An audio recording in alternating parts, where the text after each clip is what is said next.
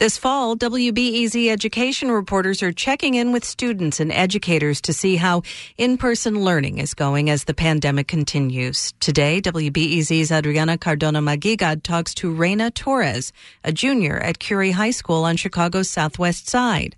Adriana started by asking Reina what's the best part about finally being back in school in person full time. I came back here and I get to see my friends. I get to get out of my home and being in my house, it's my safe space. It is, but there's times where it puts me in a depressing mode if I'm there for too long. So being able to have a reason to go out, being able to have a reason to be around my friends are the people that keep me motivated. I talked to Reina outside her school, which is far from where she lives in West Garfield Park, with her mom and two brothers.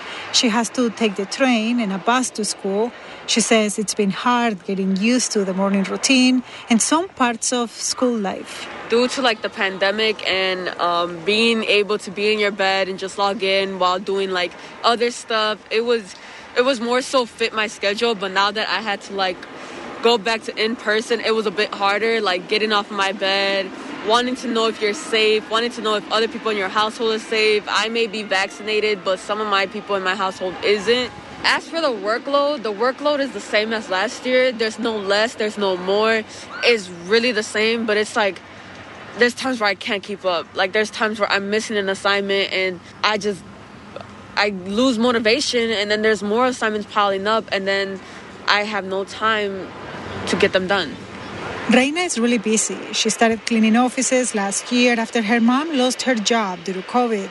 She also does vaccination outreach and advocacy against gun violence. She got some really bad news recently. I found out that my friend was shot and killed.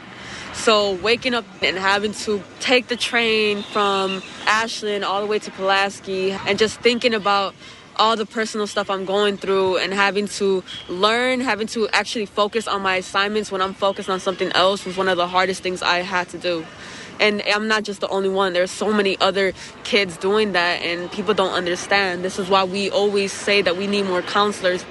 What are you doing to release some of that stress and anxiety? I organize a lot to help other communities, to help other people. But not only do I organize and I do mutual aid, I also wrestle. I'm a female wrestler from Curie.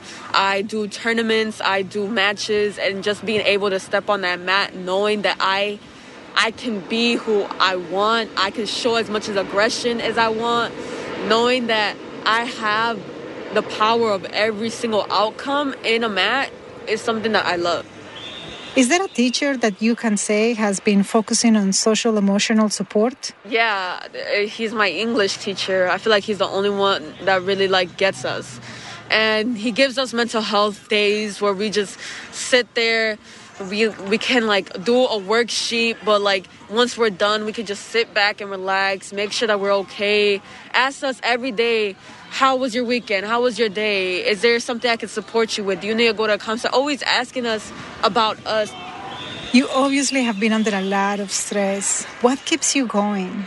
There's times where I feel so hopeless and I feel like I can't get up. I can't do it. And the only thing that ever gives me hope is my community. You know, when my friend passed away, we started a GoFundMe, and so much of our community helped and donated. And when people were struggling to get groceries, my organization got up and started giving out groceries. And having a community come together for one person or multiple people, that gives me hope.